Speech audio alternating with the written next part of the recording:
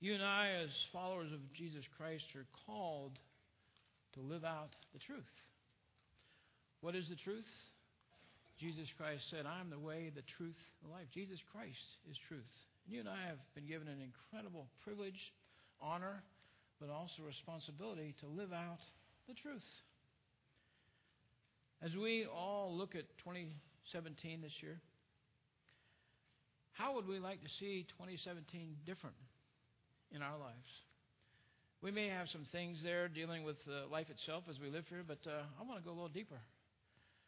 How do we want to see 2017 different in a spiritual realm in our lives?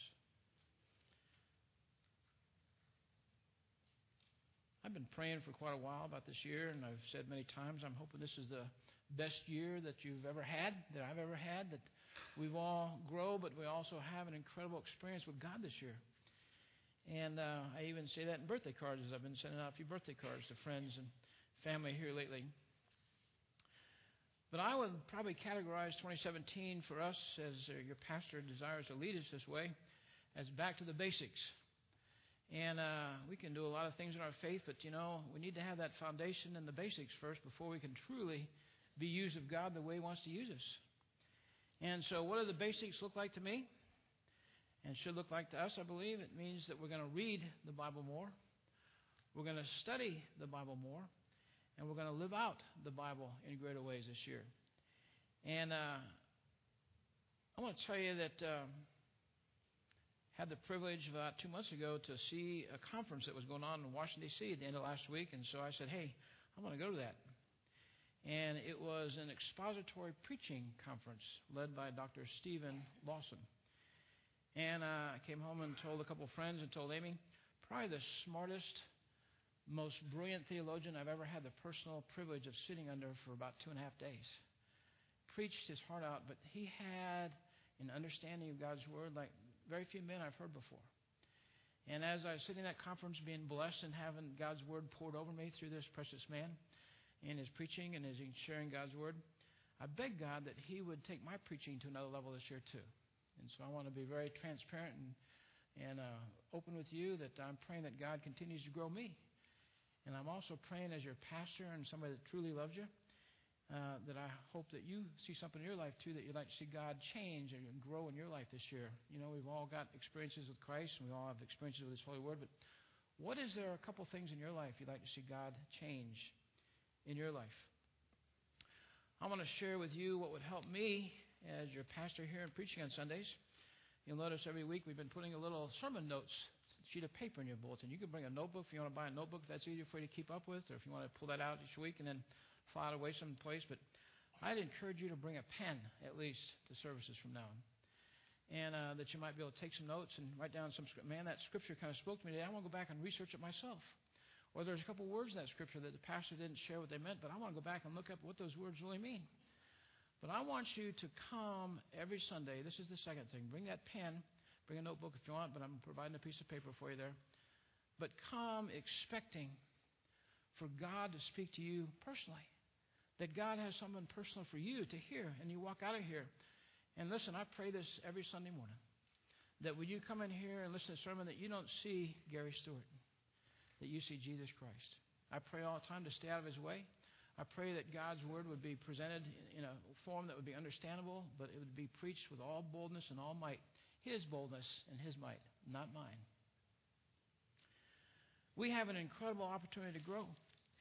And since about last October or so, I kind of felt led to preach the book of Matthew this year, the gospel. Well, why that? Because that's the foundation of what we have. Had a opportunity, I had a couple of friends that went to that same conference last week, and he was preaching through the book of Mark. I said, what made you pick Mark over Matthew? And he said, well, I almost did Matthew, but Mark's a little shorter. And so I said, well, at least he's honest.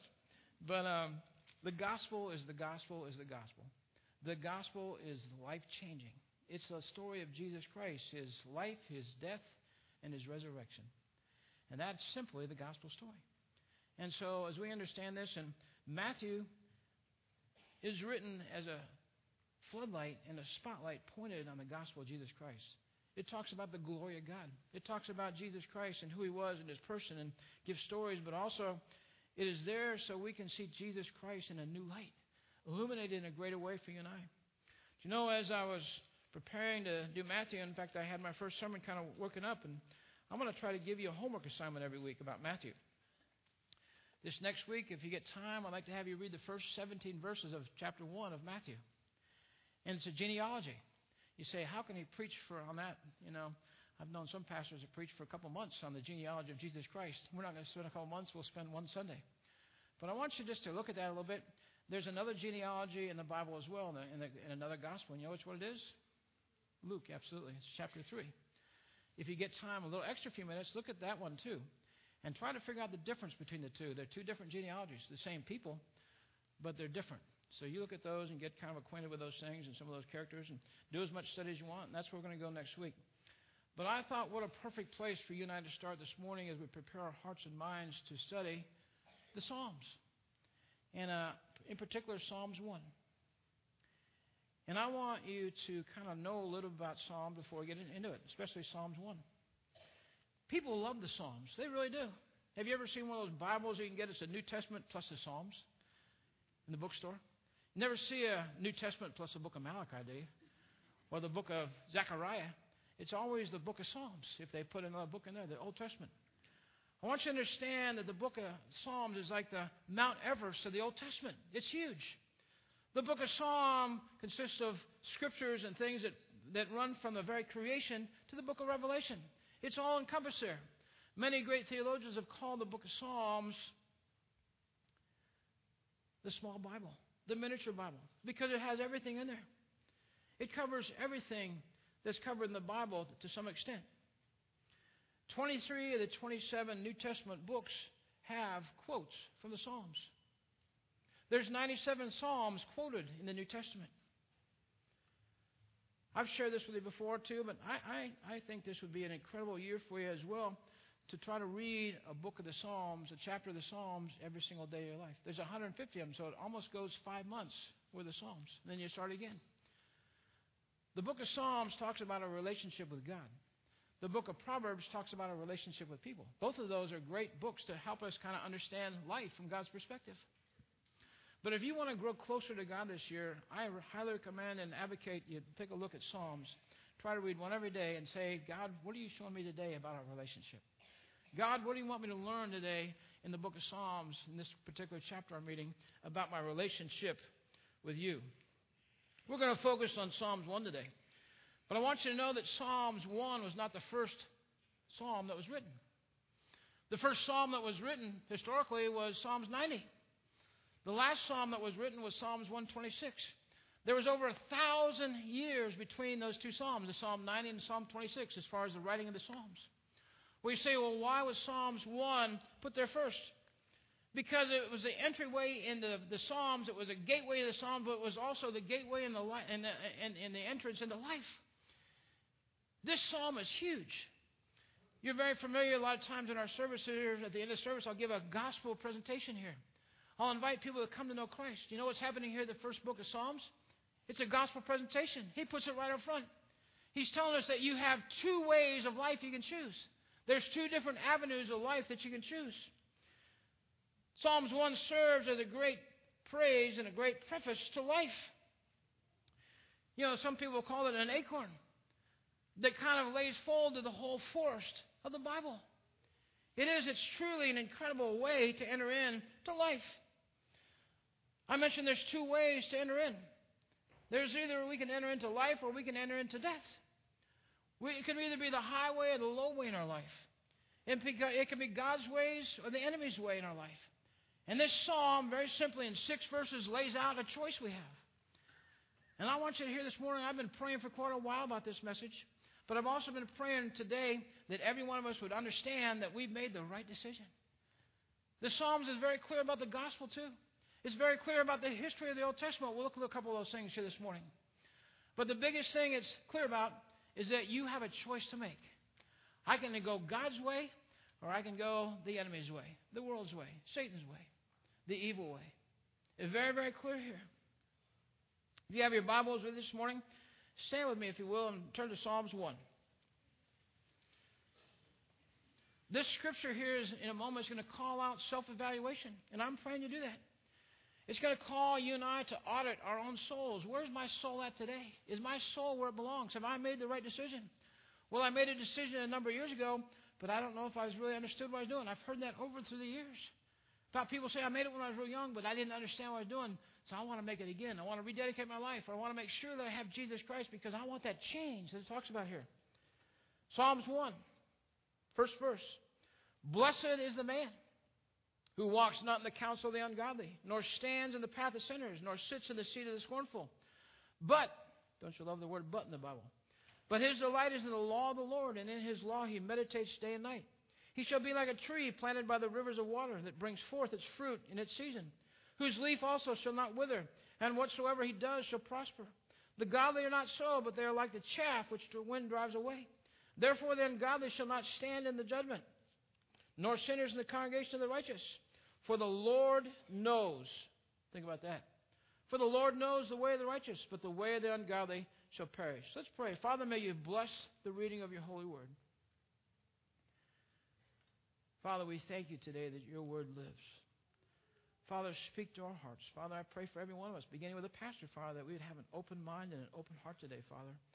Lord, we could remove the distractions, Father, and have this singular focus, Father, on your holy words here in these 6 beautiful verses, Father, that give us an opportunity, Father, to choose the way of our life, Father, to examine our own soul, Father, to examine the things and self-evaluate where we stand with you this day. And, Father, I pray right now in the power of the Holy Spirit, Father, that you'd move in each one of us this day and change our lives yet again for eternity. Father, we thank you once again for all these things in the precious, powerful name of Jesus Christ. Amen. You may be seated. I don't know if you've ever had an experience before of flying to a big airport, and you're going to get a connecting flight, and you get to that airport, and you get off at the A ramp, and the A concourse. Yeah, thank you, sweetheart. My thesaurus is down here. The A concourse, and you realize my connecting flight, I got 20 minutes, and my connecting flight's on the E concourse. I got to get all the way down there. And you think to yourself, wouldn't it be awesome if the gate was right next door to the one I'm getting off? I'm getting off at A. Wouldn't it, or number 5, wouldn't it be nice if my gate was number 6? But you realize you got to go catch a tram or a train and get all the way to the opposite end of the airport, and I got 20 minutes to do it, so you're doing the old hustle through the airport there. But we all realize that I could get on gate number 6 there, maybe if they let me on, but it wouldn't get me where I'm going. I wouldn't get to. I got to go all the way to the other concourse and get on that gate there where it says I'm going to Nashville or Tennessee or Washington D.C., wherever I'm going. I need to get on that concourse and on that different concourse and on that specific gate because there's a specific gate that's going to get me to where, listen very carefully, where I'm going. What God is telling us in the Holy Scripture here is there's a specific gate that you and I need to get through and walk through to get where we're going. There's many different paths before us in life. Every life, listen very carefully, is marked by the choices we make. We make choices to do all kinds of things. Decisions determine destinies. Decisions determine destinies. Think about that for a second. The decision I made. I've made bad ones in my life. I've made good ones. But they always determine our destiny. There's 2 paths of life, blessings and curses, salvation and destruction, godly and ungodly. God has given us a phenomenal opportunity by having free will to make these decisions. You know, there's a lot of talk today about prosperity. We're going to talk about something totally different in the realm of prosperity this morning, though. I'm not talking this morning about how big your bank account is, how big your stock market holdings are, how wonderful and huge your house is, how many cars you have, how many votes you have. What we're talking about today, listen very carefully, is the prosperity of our heart. Where is my heart at? Where is my soul at? What is the prosperity of my soul? What is the future of my soul? What am I planning into my soul? What's happening to my soul right now as I live on this earth? It doesn't matter if we live in a palace or we live in a prison. God has a plan for our hearts. We can grow in prosperity in our soul. We're talking true prosperity this morning. Look at verse 1 for just a second. It talks about, blessed is a man who walks not in the counsel of the ungodly, nor stands in the path of sinners, nor sits in the seat of the scornful. I don't know if there's any other book or any other chapter of the Bible that starts out with a greater positive statement. Blessed is the man. The book begins with God's abundant blessings. You know, the essence of what he's talking about here is the fact that God has given us forgiveness, but he's also given us favor. Forgiveness. What does that mean? It means I'm not condemned. Romans 8 says there is no condemnation in the Lord. You know, the Lord's Prayer. I was impressed that the First Lady said it the other day in public. How awesome. But the Lord's Prayer says this, that we ask every day for daily bread. You know what else we should do? Ask every day for forgiveness. God has given us forgiveness. Am I living in his forgiveness? We are if we've accepted Jesus Christ. But God wants us to confess our sins. God wants us to be transparent with him. God is not confused. God knows when we're not walking where we need to be walking. And we need to confess that. We need to have such an intimate relationship. We want nothing to stand in the way of my relationship with God. He knows when we sin before we sin. He knows what's going on in our life. But God wants you and I to be transparent and walk with him in such an intimate way that we don't want anything standing in the way of my relationship with him. I don't want anything to block God's total grace package. God has given his grace to me. I want to stand in such a way as I receive that every day. And then it talks about being favored. I'm forgiven, but I'm also favored by God. How awesome. The abundant life. I want you to know, too, that when we're walking right, you know what? God's not passing out blessings with an eyedropper. Okay? God desires to flood our lives with blessings. God wants us to live in such a way that we bring glory to him. Why? Because I can't begin to tell you my life. The abundant life doesn't have a whole lot to do with material blessings. We're thankful for those. Thankful we're born in America, that we have the incredible blessings of material things. The blessings he's truly talking about here, though, have everything to do with my soul and my heart. It's interesting here, too. He starts out this with a negative. He says, blessed is a man, but he's blessed when he does not do these things. He starts out with a negative. He says, do not walk in the counsel of the ungodly, nor stand in the path of sinners, nor sit in the seat of the scornful. He has a not and two nors. Negative things. He says, don't do these. If you want to be blessed, don't do these. Let me tell you this. This is sometimes where we get off track because we get kind of pulled away in the wrong direction. You know what he's really talking about, these three negatives, the not and the nor and the norm? Do not sit in the counsel of ungodly. He's saying, don't believe the things of this world. Believe my holy word here. And then when he says, nor stand in the path of sinners, he's talking about our behavior. And then he's saying here that do not sit in the seat of the scornful. He's talking about being. Don't believe, don't behave, because if you do, you're going to begin being that kind of person. Heard a little saying a while back. It said this. I love it. Stinking thinking becomes stinking living. Stinking living becomes stinking being. You know, it's sad,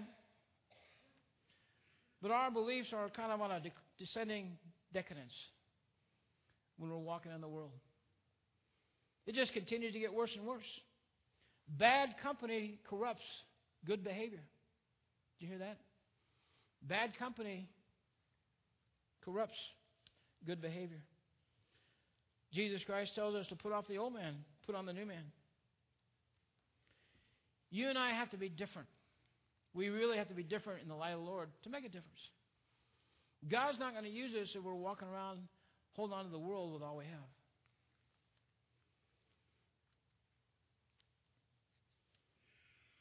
The psalmist here is telling us, blessed is the man if you do not do these things. Verse 2 says this, but his delight is in the law of the Lord, and in his delight he meditates day and night.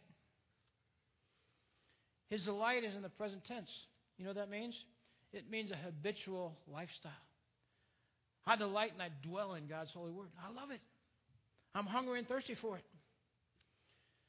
Our delight, don't miss this thought this morning. Our delight in God's holy word authenticates our relationship. Do you hear that? Our delight in God's holy word authenticates our relationship. I can't get enough of God. It's like the old Lay's potato chip. Can't eat with just one. I can't get enough of God. I love him so much, I just got to get in his word. If I miss getting his word one day, I feel bad about it. I got to stop everything, call time out, and get back in my word. A couple questions for you and I this morning. Am I drinking from a deep well? Am I drinking from a deep well? Am I seeing things that are running all the way and flooding my soul with God's truth? Is God's holy word flooding my life every day? Am I meditating on God's word every day? I love it in Joshua 1:8, actually the whole first chapter. God is trying to encourage Joshua. He's saying, be strong and of good courage. He says it 3 times. He tells him, you can be strong and of good courage because I'm going to have my promises here. I promise, just like I promised Moses, I promise you. He said, you're going to have my power, but then you're also going to have my presence. Be strong and of good courage. But then he tells them how to be strong and of good courage, how to walk with me in a powerful way. You know what it was? He says, do not let the law depart out of your mouth. What are you saying there? Don't stop thinking about me. Don't stop standing on my word. Don't stop meditating on my word. His delight is in the law of the Lord, and he meditates on it day and night. It couldn't be any clearer. It's hard to do, though. It's very hard to do. Why? Because we're busy. We are busy. We do a lot of important things, too. The question for you and I today, is there really anything more important we'll ever do in our life than getting God's word? The answer is no. No. You know why? Man, I got all these problems with my kids. Well, how am I going to help solve those problems? And how am I going to be that leader by God's holy word? My marriage isn't where it needs to be. How am I going to get better? God's holy word. I'm not doing well at my work. I just have a bad attitude at my work. How do I get a better attitude? God's holy word. There's nothing more important than being serious about God's word and dwelling on it day and night. The love of God's word is a clear indication that you have a new birth. I'm a brand new person. I'm not the person I used to be. I'm a brand new creation. You know how I can tell? Because, man, I'm immersed in God's word and I'm growing God every day. I'm seeing God in an incredible way. I'm seeing God like I've never seen him before, and it's changing my life. Look at verse 3. He tells us what happens when we meditate on God's word day and night. And this is a beautiful word picture.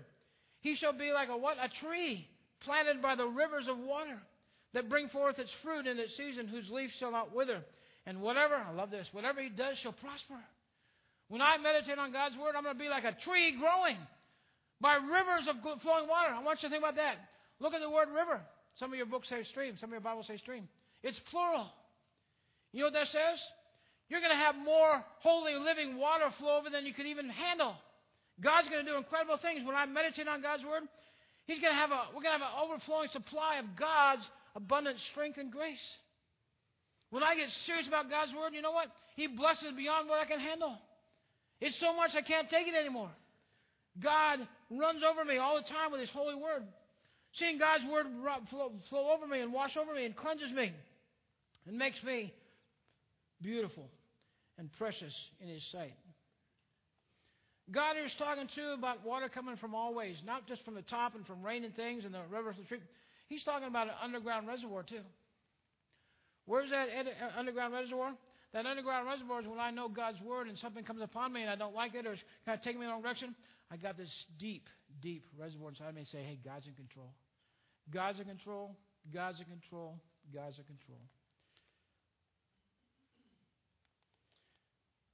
I love the fact here, too, that he said God's word is so potent that whatever he does prospers. Whether it's at home, at work, at church, in the workplace out there, it's spiritual prosperity. It's an inner strength prosperity. It's a soul prosperity. It's prosperity in every area of my life. I don't know if you've heard about the Joshua tree before. It's out in the middle of the Mojave Desert. Mojave Desert's in California. Nothing grows in the Mojave Desert except one thing, the Joshua tree. The Joshua tree does not need the circumstances, rain, doesn't need good soil. You know what the Joshua tree has? The Joshua tree has deep, deep, deep roots. The question for you and I, do I have deep roots with God? Am I planted in God's word? Am I meditating on it day and night? Am I in God's word every day? Am I growing in God's word? Am I growing in my understanding? Do I memorize Scripture? Do I understand God's word as it applies to me? Is God speaking to me personally? When I read God's holy word, do I see scriptures and verses here in the Bible that have my name on them? God, you're speaking to me today. Do I enter into that time expecting God to speak to me? Do I enter in from the perspective that I want God to talk to me today? I want God to show me. Every time we sit down and read our Bible, we should say, God, I want you to speak to me today personally. I want you to notice one other thing here about verse 3. Verse 3 is powerful. It said he should be like a tree planted. What does that mean? That means that tree got transplanted. And we all know that we can't transplant ourselves, can we?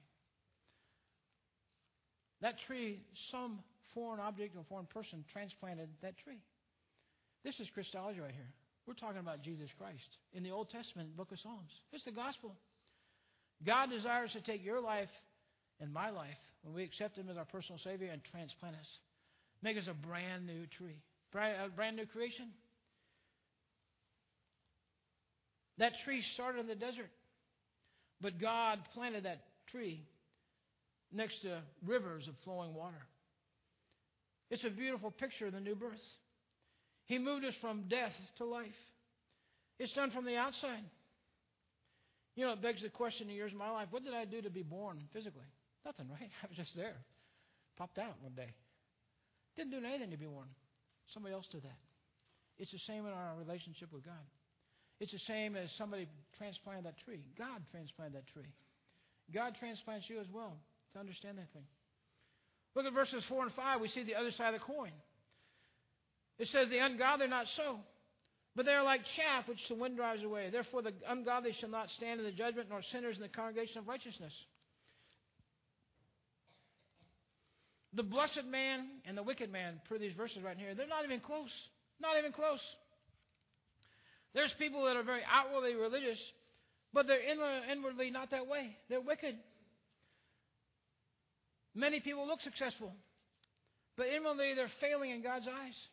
It's easy to fake it. It really is. But God knows. God knows the difference. You know, unfortunately, there's too many people that are doing what God forbids in verse 1. They're walking, they're standing, and they're sitting in the counsel of wicked. You know, the psalmist here is a master communicator. All through the Psalms, it's beautiful. The pictures that he paints here, they're black and white. There's no comparison between the man that is blessed and the man that's wicked. It's the difference here he paints with a tree versus chaff. When we think about chaff, we're thinking about a picture of harvest time. You know the story. They cut down all the grain, they put it in a harvesting room, and then they thrash it. They beat it.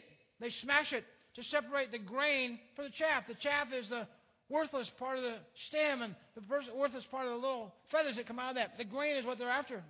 So they smash this grain that they've harvested.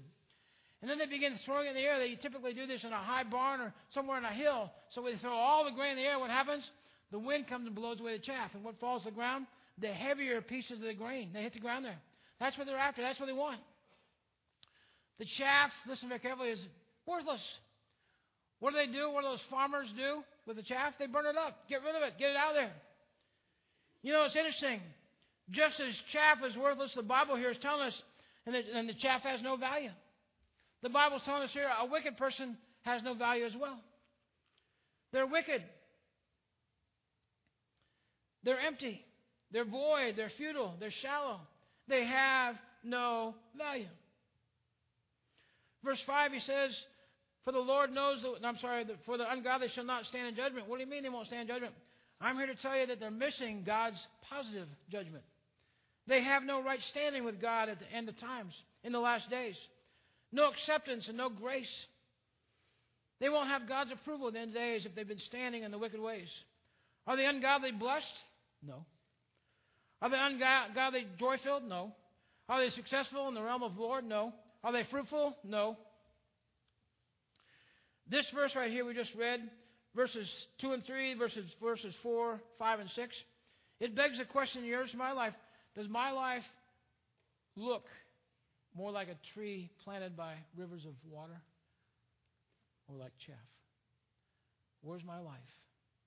Is my life counting for the cause of Christ? I'm not saying that you're worthless just being a human being, because everybody has value in God's eyes. God wants nobody to perish. You're made in God's image. You're fearfully and wonderfully made. The question is, though, in my spiritual realm, am I being counted like a tree that's planted by riving waters? Verse 6, the final verse here. For the Lord knows the way of the righteous, but the way of the ungodly shall perish. God's laying right out here very simply what he just talked about in the previous 5 verses. 2 choices in life. I can go the way of the righteous, or I can go in the way of the wicked. You know, I told you that there's phenomenal Christology in these verses. But you know what? Remember what Jesus said in the Sermon on the Mount, verse 7 of Matthew, chapter 7 of Matthew? He says you can enter by the narrow gate, for wide is the gate and broad is the way that leads to what? Destruction. And there are many that go that way. Because narrow is the gate, and difficult that leads to the way of life.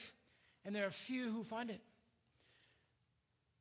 This scripture we're talking about right now points to Jesus Christ's Sermon on the Mount. Points to the Beatitudes. I told you the book of Psalms is just a beautiful, small picture of the entire Bible. It gives us a picture of Jesus Christ. It gives us a picture of the Bible. It's worthy of studying Psalm because it reinforces and undergirds what we read about in the whole rest of the entire Bible. We have an incredible opportunity to receive Jesus Christ. It's there for us. I told you that the Bible points to all kinds of things. It points to the gospel. Psalms 1, Psalms 2, Psalms 34, Psalms 37 all present the gospel. Many of those things, it's beautiful just like contrast right here, your choice. It's the most beautiful picture, I believe, in the whole Bible that points us, you can go one of two ways, pointing towards Christ to come. Psalms 95, I want you to turn real quick there. I want you to see kind of what we've been talking about here this morning, what God's telling us here. Psalms 95, beginning with verse 6. And this speaks to the wilderness. The Israelites sat in the wilderness for 40 years. Now, I don't want you to miss this thought because God's sharing His Bible through His psalmist here, what happened to His people along the way and what can happen, the choices we have here. Psalms 95, verse 6, it begins like this. He says, "O come, let us worship and bow down. Let us kneel before the Lord our Maker, for He is our God, and we are the people of His pasture, and the sheep of His hand. Today, if you will hear His voice, do not harden your hearts as in rebellion, as in the day of trial in the wilderness." He's talking about the Israelites. "When your fathers, their ancestors, tested me, they tried me, though they saw my work. For 40 years I was grieved with that generation," that's the wilderness, "and said, it is a people who go astray in their hearts, and they do not know my ways. So I swore in my wrath, they shall not enter my rest." You know what he's saying here? He said that whole generations of Israelites, listen very carefully, are not going to enter into heaven. That whole generation of Israelites that did not go into the promised land, that chose not to go, are not going to go in to heaven someday. They're not going to find their way in heaven someday. Why? This is huge. Because they never entered into the promised land. They never entered the promised land. Well, what do you mean, Pastor? Just because they didn't go there? No. It's because of their lack of faith. They didn't believe God. They didn't trust God. They didn't live in such a way as they pointed people to God. Because why? Because Joshua and Caleb did. And what happened to Joshua and Caleb? And everybody under the age of 20. They went into the promised land because Joshua and Caleb trusted God. They said, "I believe God more than I believe those giants. I'm trusting God more than this." Do we have that kind of faith in our walk? If we truly called ourselves Christians, that's what the Scripture is saying here, we should walk this way. We should look like trees planted beside living water, running water. The two choices cannot be clearer for you and I. And this is my heart this morning, that every one of us would discern these things. We do a soul-wrenching heart search right now and say, where am I in this realm right now? Am I truly where I belong? And let me tell you this, nothing to be embarrassed about. About 18 years ago on the staff at Grove Avenue Baptist Church, we had a revival. We had Bailey Smith come. Some of you older folks might remember him. Phenomenal evangelist. Came, we saw 68 people get saved. 4 of those guys were deacons. About 6 of them were Sunday school teachers. Really? Got saved? These guys have been deacons for years. But you know what? They came to a heart-wrenching, heart-searching, true accounting and audit of where they're at. And they said, "I want Jesus Christ. I want to make sure I got Jesus Christ because, I might not be here tomorrow. We'll make sure of these things." You can get there from here today. Story about a fellow that was traveling in Ireland. He got lost. Saw an old farmer over in the field over there and walked over to the old farmer. He said, "Hey, can you tell me how to get from here to Dublin?" That farmer said, "I would never go to Dublin from here." There's a lot of folks that hear about the salvation message, hear about Jesus Christ, but they say, I don't know if I'll go to Him today from here. You can get there from here today. The Scripture tells us, listen very carefully, that today is the day of salvation. Why does the Scripture tell us that? First of all, there's no time like the present. But how many people in this room can guarantee that they got tomorrow? I don't think anybody can we? That's why it says today is the day of salvation. The only sin in the whole Bible that God will not forgive is blasphemy of the Holy Spirit. You know what that is? It's rejecting Jesus Christ. So if you have an inkling, have a thought, your heart's a little bit open this morning thinking, I'm not really sure. You may not have another chance. I want to accept Jesus Christ today. I want to make sure that I know, that I know, that I know. We can enter the way of glory simply by facing our sin, confessing it, asking forgiveness, and saying, I believe with all my heart, Jesus Christ. For some of the rest of us here that know that we know that we know, maybe it's a question of, am I traveling the right path right now in my relationship with God? Jesus said you can enter the narrow gate or the broad gate. That's truly a hard, soul-searching question. If you say this morning that you're walking a path of righteousness, there might be, and you probably are, but there might be some other questions we want to analyze and ask ourselves this morning based on what we just read here, the scripture we read. Is there clear evidence of a transformed life that authenticates my claim that I walk in righteousness? Is there evidence? Is there evidence that authenticates that? Question number 2. Are you experiencing the blessedness of God's favor? Are you experiencing the blessedness of God's favor? Question number 3. Are you living a separated life distinct from the beliefs, behavior of the ungodly? Are you living a separated life? Question number 4. Have you made a break with the world? I'm not straddling the fence. I'm not a double-minded man. The Bible tells us that. If you are, you're confused. The final question that would lead to all the rest of these things falling in line is my delight in the law of the Lord. Do I delight in God's holy word? Maybe it's a time to rededicate today. And the last thought here in conclusion. Remember when Jesus Christ was hanging upon that cross? He said a number of things, but one of the things he said was, and they say this, one of the things he didn't say is, I'm finished. He didn't say that. He didn't say, I'm finished. He says, it is finished. I got good news for you. Jesus Christ is just getting started in your life, in my life. It is finished. The mission he came to die for our sins got finished. But that means he's getting ready. It's just the beginning of him getting ready in your life and my life to do incredible, amazing things for the glory of God. I know your heart's like mine this morning. We want to see God do even greater things in our church. We've seen good things in the past. I believe the best days are still ahead. I believe with all my heart where we need to go in our lives individually is ask God to start that revival in my heart.